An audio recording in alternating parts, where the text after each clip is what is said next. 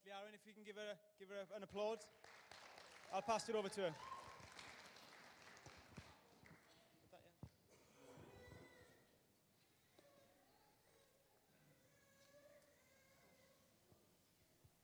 So I know you've just sat down, but I just want to invite you all to stand up for a moment again. And let's just start with a word of prayer. Lord, I just thank you that you are God. I thank you that you are so far above it all. And Lord, we just give this time to you, and we just ask that you speak this morning. Lord, we just give our hearts to you, and we say, speak to us. We open up to whatever it is you have to say. And Lord, I just give myself to you as well and say, use me as you want to. Do you want to just grab hands with someone or lay hands on someone? Let's just pray for each other that we'll hear something from God this morning. Yeah, Lord, we just welcome your presence in this place. Just welcome your Holy Spirit to come and do as you want to do, Lord. Yeah, Lord, just release your Holy Spirit in this place, Lord, to bring revelation into hearts.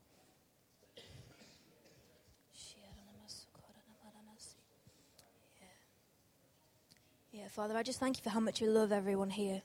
I want to thank you that your desire is to know each person intimately and for them to know you intimately, Lord. Amen. Cool. So this is really cheesy, but can we just start with the Lord's Prayer? So, our Father, who art in heaven, hallowed be your name. Your kingdom come, and your will be done on earth as it is in heaven.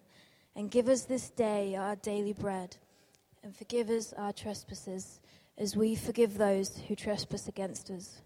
Lead us not into temptation, but deliver us from evil. For yours is the kingdom, the power, and the glory, forever and ever. Amen. Okay, so I got you to pray that prayer because what I want to speak to you guys about this morning is your will be done on earth as it is in heaven. And I think quite often we go through that prayer and we just say it because we know it and it rolls off our tongue. And we even say it with Old English, but we don't even speak like that anymore. Yet all of us naturally would say it like that. It just rolls off the tongue. But do we really know what it means to do his will on earth as it is in heaven? And I think so often we can think that, but do we recognize that actually to do his will on earth as it is in heaven, we need to see heaven. We need to hear heaven. Last week when Adi was preaching, he touched on the fact that we need to be intimate with God. We need to know him intimately. And this has just been what's playing on my heart, how actually we need to know God so intimately that we reflect him in everything we do. That when hardships come, it's Jesus that oozes out of us. And I think this morning it's time that we align ourselves with heaven and we say we are not having any of earth touching us. We are not having any of the lies in us. We're not having any of the distraction in us. We're not having any of that in our heads, our hearts, and our spirits. We are eyes fixed on heaven, stepping in tune with heaven's beat, and that's it, full stop. I refuse to do anything other than that. And we need to have that spirit that says, I refuse to step in time with earth because I am God's. And I step in time with heaven, I step in time with his heartbeat, I step in time with his plan and his will only. And so I was praying about what to bring, and I had so many things come to my head, as often you do. And God gave me a picture on Tuesday night he's been showing me the different seasons of the church, and he showed me a picture of the church rising up as an army, like on the edge of a field. And I really felt like God was saying, it is time for us to take the next field. It is time for us to step into the new ground that he's given. And so often when we think of new ground, we just think of saving souls. And I feel like he's saying, that's just a tiny part. Like, that is awesome, and he wants that. He wants the whole world to see his glory. He wants every heart to know him, but that is just a tiny part of what he has in store. He has so much in store for us. He has in store for us that we all look like Jesus. That miracles outpour of everything we do. That his presence walks in when we walk in the room. He has in store for us that we know his heartbeat all the time. He has in store for us that his glory surrounds us everywhere, that we carry it into every place that we go. But do we really get that? I think so often we kind of get that we're meant to look like Jesus. We kind of get that Christian means Christ-like. But I think so often we can think, but I'm not God. Like we look at Jesus and he's such an amazing character. He's witty, he's funny. He's genius, he's carrying God in everything because he is God. And we think we can't reach that. We look at Jesus and we say, nah, he's God. We almost stop striving because he's the Son of God. But what are we? Didn't Christ earn the right for us to be the Son of God? Actually, he did. He paid the price that we would be adopted. We now have his birthright. We are now the Son of God. We are now that manifest in the world. We should be the ones that pull heaven down in this earth in all its fullness. That we should not be the ones that carry this British attitude of I can't be the big one, of I can't be big-headed and I'm too scared that I'll look proud. Really, guys? Like, I've had enough of it. I have had enough of feeling like I've got to step off of what it is God's given me because it's too big for a little person like me. Wait a minute, who's our God? Like, yes, we're small. Yes, we are just little people. But we have God inside of us. We are the sons of God. And I think it's about time that we got that revelation. We are the sons of God. So when I saw this picture of this army rising up, and all it was that God wanted us to start claiming and start owning, and that was there for us to have, I saw people get shot. Because the enemy, we're in a battle. Like Ephesians says it clear out. This is a battle. And people get shot. We've all been hit. All of us. We've all been hit by sin. We've all been hit by hardships. We've all probably been hit by health. There's many things that have got us. But how do we react? What is our heart's response when we get hit? I saw some people get hit and go down, like it was a physical thing. You saw the arrow go, and there was a hardship that got them. Whereas other people, they just looked around and was like, oh, I can't do this. Who am I to do this? This isn't my place. I'm not part of the army. What is going on here? And just sat down, like, I can't do this. And I think it's time we shift that. And let's align ourselves with heaven this morning. Actually, that God has a set place for each one of us in his army. And as soon as we all stand in that place, things are going to change. And one thing God's really shown me about the whole thing of an army lately is that if you look at the way armies function, they have each other's back. If one of them comes out of rank, the whole thing falls apart. If one of them was to sort of sit down and can't be bothered, there's a hole. And it's time we all stood up and took our place. It's time we said, okay, I'm the ear of the church, and I don't mind being identified because I'm here to serve the church, and stop being scared of using our gifts. I'm talking to myself as well. I mean, I've just been talking to AD this week about how much I've been the one that's chickened out and been scared of using my gifts. But I'm standing here to say, it's time to use it. And I think we've got afraid of being what God's made us to be because we're scared that's too big for us. But it isn't. Otherwise, God would not have given us it. It's about time we stop being scared of being big and start stepping into God's plan. It's okay to identify that you have a gift. It's okay to identify that you are royalty. It's okay to stand up and be counted. It is okay. It is okay. It's not proud. It's humble. Actually, it's humble to say, I'm going to give my life. These are my gifts. How can they be used in this church?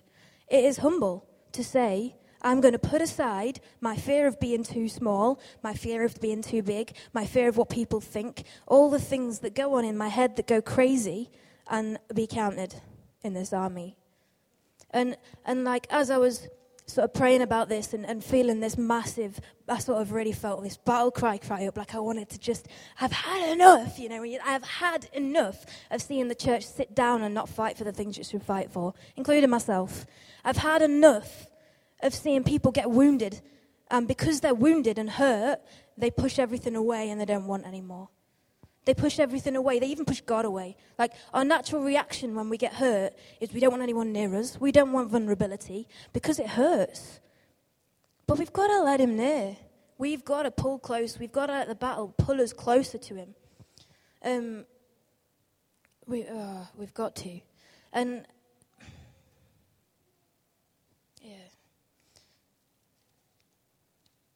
yeah, Jesus said that he only did as he saw his Father doing.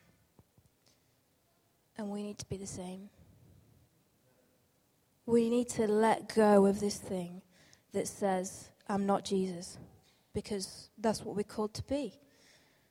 So I'm going to look at this from the perspective of someone that's not Jesus, so we can see that people can react well as well. People can have a good heart too. God can be pleased with people that aren't God, that aren't Jesus. So I just want to take you to the story of Job.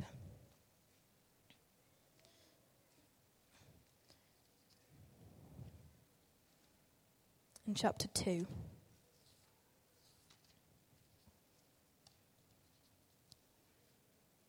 No, sorry, chapter 1. I'm going to read from verse 13. So that's Job 1, verse 13.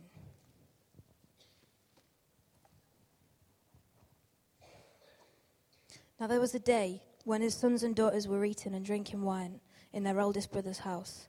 And there came a messenger to Job and said, the oxen were ploughing and the donkeys feeding beside them, and the Sabeans fell upon them. They took them and struck down the servants with the edge of their sword, and I alone have escaped to tell you. Yet while he was speaking, another came and said, the fire of God fell from heaven and burned up the sheep, and the servants consumed them, and I alone have escaped to tell you. While he was still speaking, yet there came another who said, that word, formed 3 groups and made a raid on the camels, and took them and struck down the servants with the edge of the sword, and I alone have escaped to tell you. While he was speaking, there was another that said, your sons and daughters were eating and drinking wine, the oldest brother's house. And behold, a great wind came across the wilderness and struck the 4 corners of the house, and it fell upon the young people, and they are dead, and I alone escaped to tell you. Job then arose, tore his robe, shaved his head, and fell on the ground and worshipped. And he said, naked I came from the mother's womb, and naked I shall return. The Lord gave, and the Lord takes away. Blessed be the name of the Lord. In all this, Job did not sin or charge God with wrong. And, it's one thing to see Jesus on the cross pouring out mercy at his darkest time, at his hardest time. But actually, this just proves that humans, us, also have the capacity that in the midst of losing everything, in the midst of absolute heartbreak, he didn't just lose stuff. He lost all his kids. I cannot even begin to imagine the heart wrench of losing all your kids. I can't. I mean, my dad's ill. He's not dead, he's ill. And yet that breaks my heart. So to see this and his response, and fell on the ground and worshipped. And I think so often we can worship God for the good things he's done. We can worship God because we're like, oh, Jesus saved us. Awesome, which is true, and that's great.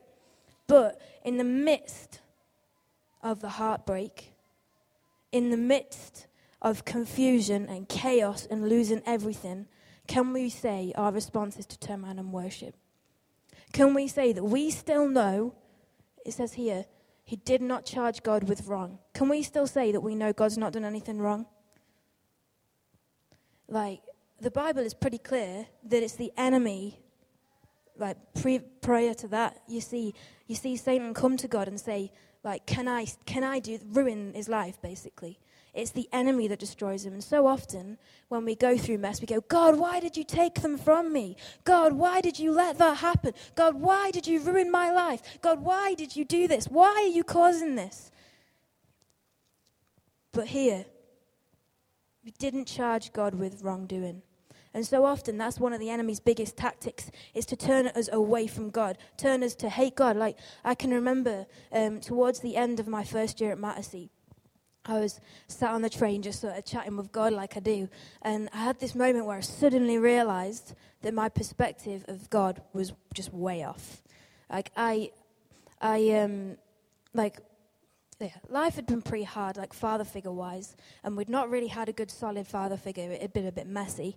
But then we had a really good dad come in, and I fell for him, and it was like, yes, I finally have a daddy that I can call dad and mean it with all my heart and feel secure and have a normal family. And then, when my mum got married to him, we found out he had a brain AVM. And my world fell apart. And I was like, God, are you having a laugh? Like, is this just a big joke? Like, that was my reaction. I was like, so all this time, because up to then, God, I'd always been quite close with God all my life. And I knew his voice. And I spent so much time just listening and talking to him. He was my best friend. He kept me going through everything. And when I was a kid, it was when I saw my mum being abused, it was like God would show me, it's okay, this is what's going to come out of it. This is the good thing that's going to come out of that. And all the way through, it was, this is the good thing that's going to come out of that. This is why it's okay right now. I'm going to give you this, and this is going to happen, and it's okay. Like, all the way through. And then suddenly, I've got a good dad. I think he's going to die. It looks like he's going to die. And God gives me no answer. No response. So I'm just like, my world is falling apart, and I just thought I just blamed it all on God. That was my natural response. But I didn't even realize that I'd done that until, that I'd kept that. I thought I dealt with it and got rid of it until the end of my first year at Mattersea, when I suddenly realized, actually, in my head, God was this God that had me in a box where I do this bad thing to you, and it makes you who I want you to be.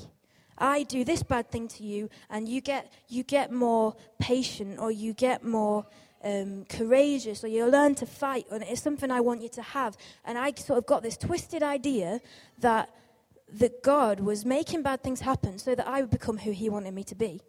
But that was just my way of coping. But then God took me through this massive season of just pouring out, this is how much I love you, I love you, I love you. And I think so often we blame God for stuff that he didn't do.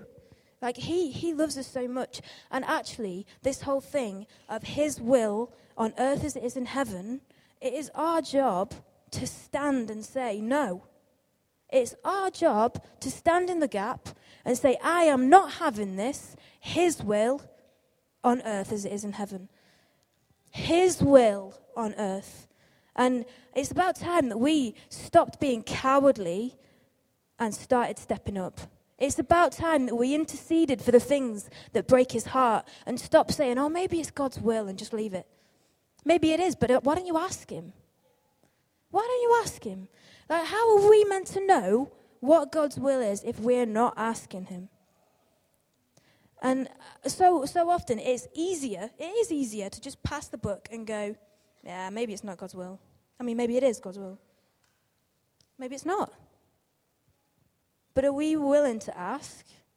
And when we've asked, are we willing to apply it? Are we willing to stand in the gap for our friend that doesn't know God and say, God, what's your will for them? Can I tell them? Are we willing to say, God, what's your will? What's your will for Tim's life? God, what is it? Let me bring heaven on earth in his life. Are we willing to do that? Because it costs us. But are we willing? And another thing that just dropped on my heart was in Ezekiel, where he sees this valley of bones, and his response when he is, God, it's straight away, God, what do you say? Because God says that they're going to live. It's like, only if you say it. But I'm telling you, God has said it over this nation that it will be restored. How many times have we heard the prophecies that God's going to pour out his spirit? Yeah, we just go, oh, he said it's going to happen, it's going to happen. No, God said it, so let's stand and declare it. God said it, so let's stand and watch it happen and make it happen. Let's walk into it and not just watch someone else do it. Because so often we can sit back and go, oh, the pastor is the one who prays. The pastor can make it happen. He can look after everyone. That's the pastor's job. No, it's the church's job. Actually, if you look at Ephesians 4:11, where it talks about the pastor, the prophet, the teacher, the evangelist, and the other one, apostle, thank you. It actually says they are to equip the saints, which suggests that the saints do the work. It suggests that actually the leaders give you the tools and you go and do it. So actually Adrian's job and John's job and people here that are leading you guys is to give you the tools to go and change the world, to go and bring heaven on earth, to bring the restoration that God has promised us. God promised us that if we will humble ourselves and cry out for this land, that he will restore it. So why don't we do it? Why don't we do it? Do we just not think that we've got it in us? Because if we've got God inside us, and that's what the Holy Spirit is, then there's no reason we couldn't see it happen. But I just think it's really important right now that we decide that no matter what is going on around us, we choose we're going to take heaven's eyes. We don't want to sit in the middle of a forest lost going, what the heck is going on here? When we could just say, God, what's going on here? And him actually tell us. It says in James, let me find it. James, I think it's 1:5.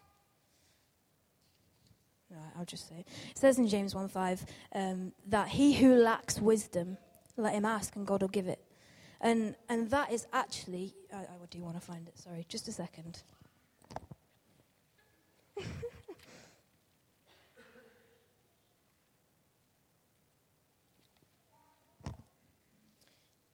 Yeah, if anyone lacks wisdom. Anyway, let me start a bit further back. Count it all joy, my brothers, when you meet trials of various kinds, for you know that in the testing of your faith produces steadfastness, and steadfastness has its full effect. Let steadfastness have its full effect, that you may be perfect and complete, lacking nothing. If any of you lacks wisdom, let him ask God, who gives generously,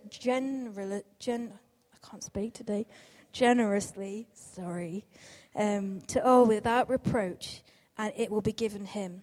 But let him ask in faith. So there, actually, God's saying that he who lacks wisdom, ask for it and I'll give it, is in the context of suffering. It's in the context of trials.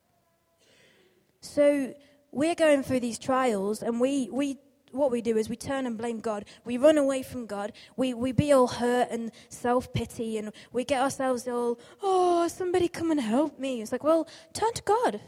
He says, if you lack wisdom, ask for it, and I'll give you it, as I give all things generously. That you'll be complete and perfect, lacking nothing. Does that not sound like love to you? And I think we just need to get it, that he loves us so intimately. He wants us to draw near. And the enemy plays all these games to try and pull us away. And we need to let them things cause us to draw near. Actually, they need to be the things that we flip and we go, no, I'm going to run to Jesus now. No matter how, the times that it's hardest are the times we should be running to Jesus. The times where you think, oh, I just don't know that I can handle praying this morning. Because sometimes it feels like that. Sometimes you think, oh, if I spend time praying, God's going to touch this thing and that hurts and I know that's going to happen and I don't want to do it today. Or we can have times where you think, I know that I did something bad yesterday and as soon as I get in God's presence, he's going to go, that's got to change. And I'm scared of that happening because I don't want to give that up.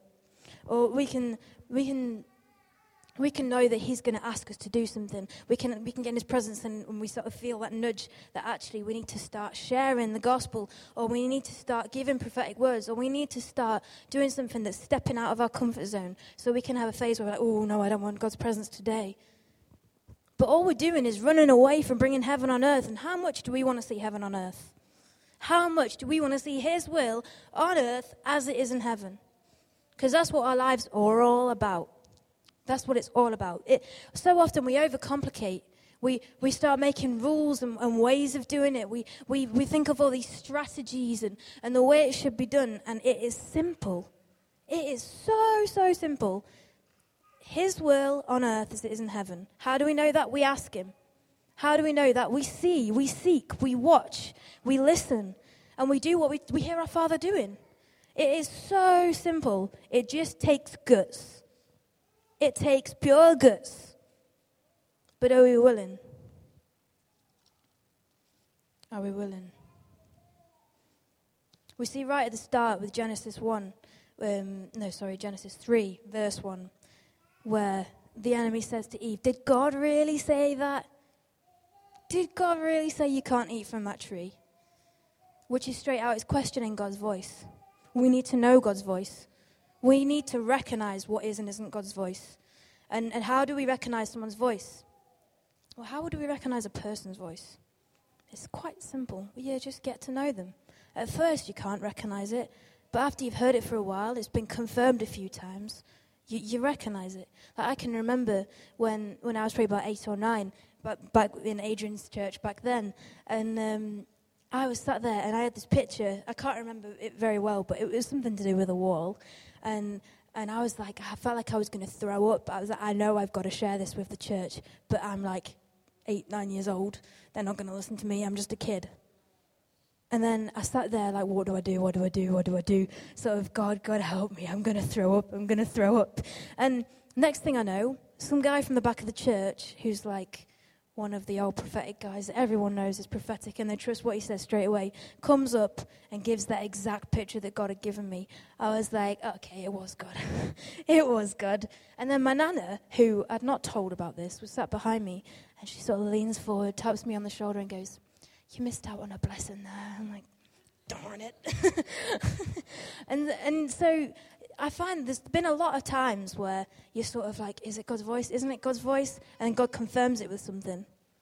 Or you sort of like, you kind of know it is, but you don't dare. And then you watch someone else do it and you think, oh, I could have done that. I could have been the one that fixed that thing there. And we all have it in us that we get joy out of making people's world okay. We get joy out of, because that's like Jesus. We were made in his image. But one of my favorite analogies that sort of make me see the importance of really knowing God is this in I love Narnia. So in The Last Battle, which is the final book, there's an ape that comes and tries to control the place. Like so he's got this friend donkey who he like absolutely manipulates. He tears him apart, ruins his confidence, and then just uses him basically. And they're down the river and they find this lion skin. And of course, in this, the lion is the boss. He's the one that Aslan is the one that runs the place, kind of representative of God. And so the ape, who's trying to run the place, trying to destroy everything, and manipulating this donkey, sews the lion skin together so it'll fit the donkey, and then manipulates the donkey to make him wear it. And so the donkey puts this lion skin on, and this is what the author says about it. So no one who had ever seen a real lion would have taken it in for a moment. But someone who had never seen a lion looked at Puzzle in his lion skin. He might just mistake him for a lion. If he didn't come too close, and if the light was not too good, and if Puzzle didn't let out a bray or make any noise with his hoofs. And that just shows how, if we've not seen God, like really seen God, if we don't really know God, then we'll get mistaken. Like the enemy tries to make himself look like God so often. Like that is one of his things he likes to do because he wants to be God. And if we don't know God, we'll fall for him. We're trying to see heaven on earth. That we know God, that we know his word, which reveals his character and his heart, and anything that we hear that doesn't reflect God's character and his heart, it's not God. He is not going to contradict his word. He's not going to contradict his character. He is an all-loving God. And that's another thing that right at the start we see the enemy question. It's, did God really say you couldn't have this? Like God's holding something back from them. And it sort of questions whether he really loves them, whether he really cares. Didn't you know this would be the case? And we need to know that God loves us. Like he says in John 10, it says, I lay down my life for my sheep. So he loves us to death. And we see that because he did literally love us to death. And we need to get that so that the enemy can't tell us that's not true. And we've got to know that we know that his ways are higher than ours, so even if we don't understand, they're for the best. But we also need to know that we've asked him what's going on, and we're not just getting swayed away with the wind. So we need to pull close right now. In this time where it's battle time. There's times where I saw it in the spirit, but I've known it because of talking to you guys, that things are getting hard right now. People are getting hit all over the place. People are getting ill. People are losing things. Like, there's so much going on. And we have got to stand and say, I'm not having it anymore. We've got to stand and say, that wound I have from the thing that hit me years ago, I'm not having that anymore. God, come and heal me. So I want to invite you guys to either, if you feel like you need healing, if there's things that need healing. Wait a minute, one more thing. This whole thing of holiness is so important. And it's another thing the enemy tries to trick us on, that God's trying to hold stuff back from us. He's not. Like, people think that it's all about rules and regulations because God's trying to put us in a box, or he's trying to hold us from the fun stuff. And it's just not the truth. Like, if you see in, I can't remember where it is, I've got it somewhere here. Somewhere in the Bible. No, I'm joking, sorry. In Ephesians 4, verse 27, it says, don't let the enemy get a foothold. But when you look at it in context, it's all about, it is all about sin. And so often we think that God's saying, be holy, so that he's controlling us, or all that sort of stuff. When actually, God wants us to be holy because the things that he's put rules against, the rules are there to protect us.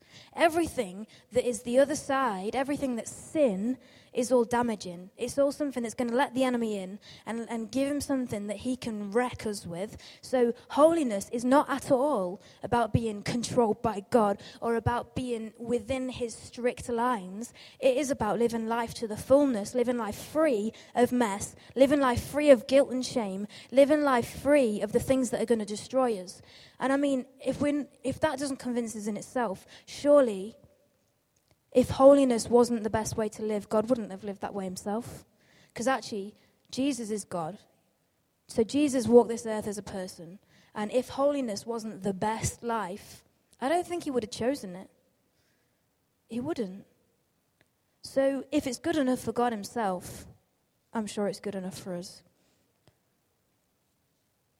So yeah, if you guys feel like there's something that's hurt you, because often even sin comes out of pain as well. Often when God's dealt with my sin, it's always been through a healing. It's been God's healed something that's triggered that sin. Or maybe we need to be more merciful with people and more forgiving and healing with people that are sinning rather than just telling them off. But if you feel like something's hurt you and it's causing you to be fearful, it's causing you to hold back, it's causing you to not take your place, it's causing you to do something you don't want to do, it's causing you even just to feel pain, then I want to invite you to come and respond and ask God to heal that. And if you just want to choose to stand, we're gonna sing a song. We're gonna sing Our Father, which is basically the Lord's Prayer, but it talks about earth on it as it is in heaven. And we are going to stand and we are going to declare that over this place, that we are going to fight to see earth as it is in heaven in Rotherham. So if you feel like you need healing, come to the front and we'll pray for you. But let's just stand and declare that here we are having heaven on earth. Here we refuse to let anything be the case other than God's will be done.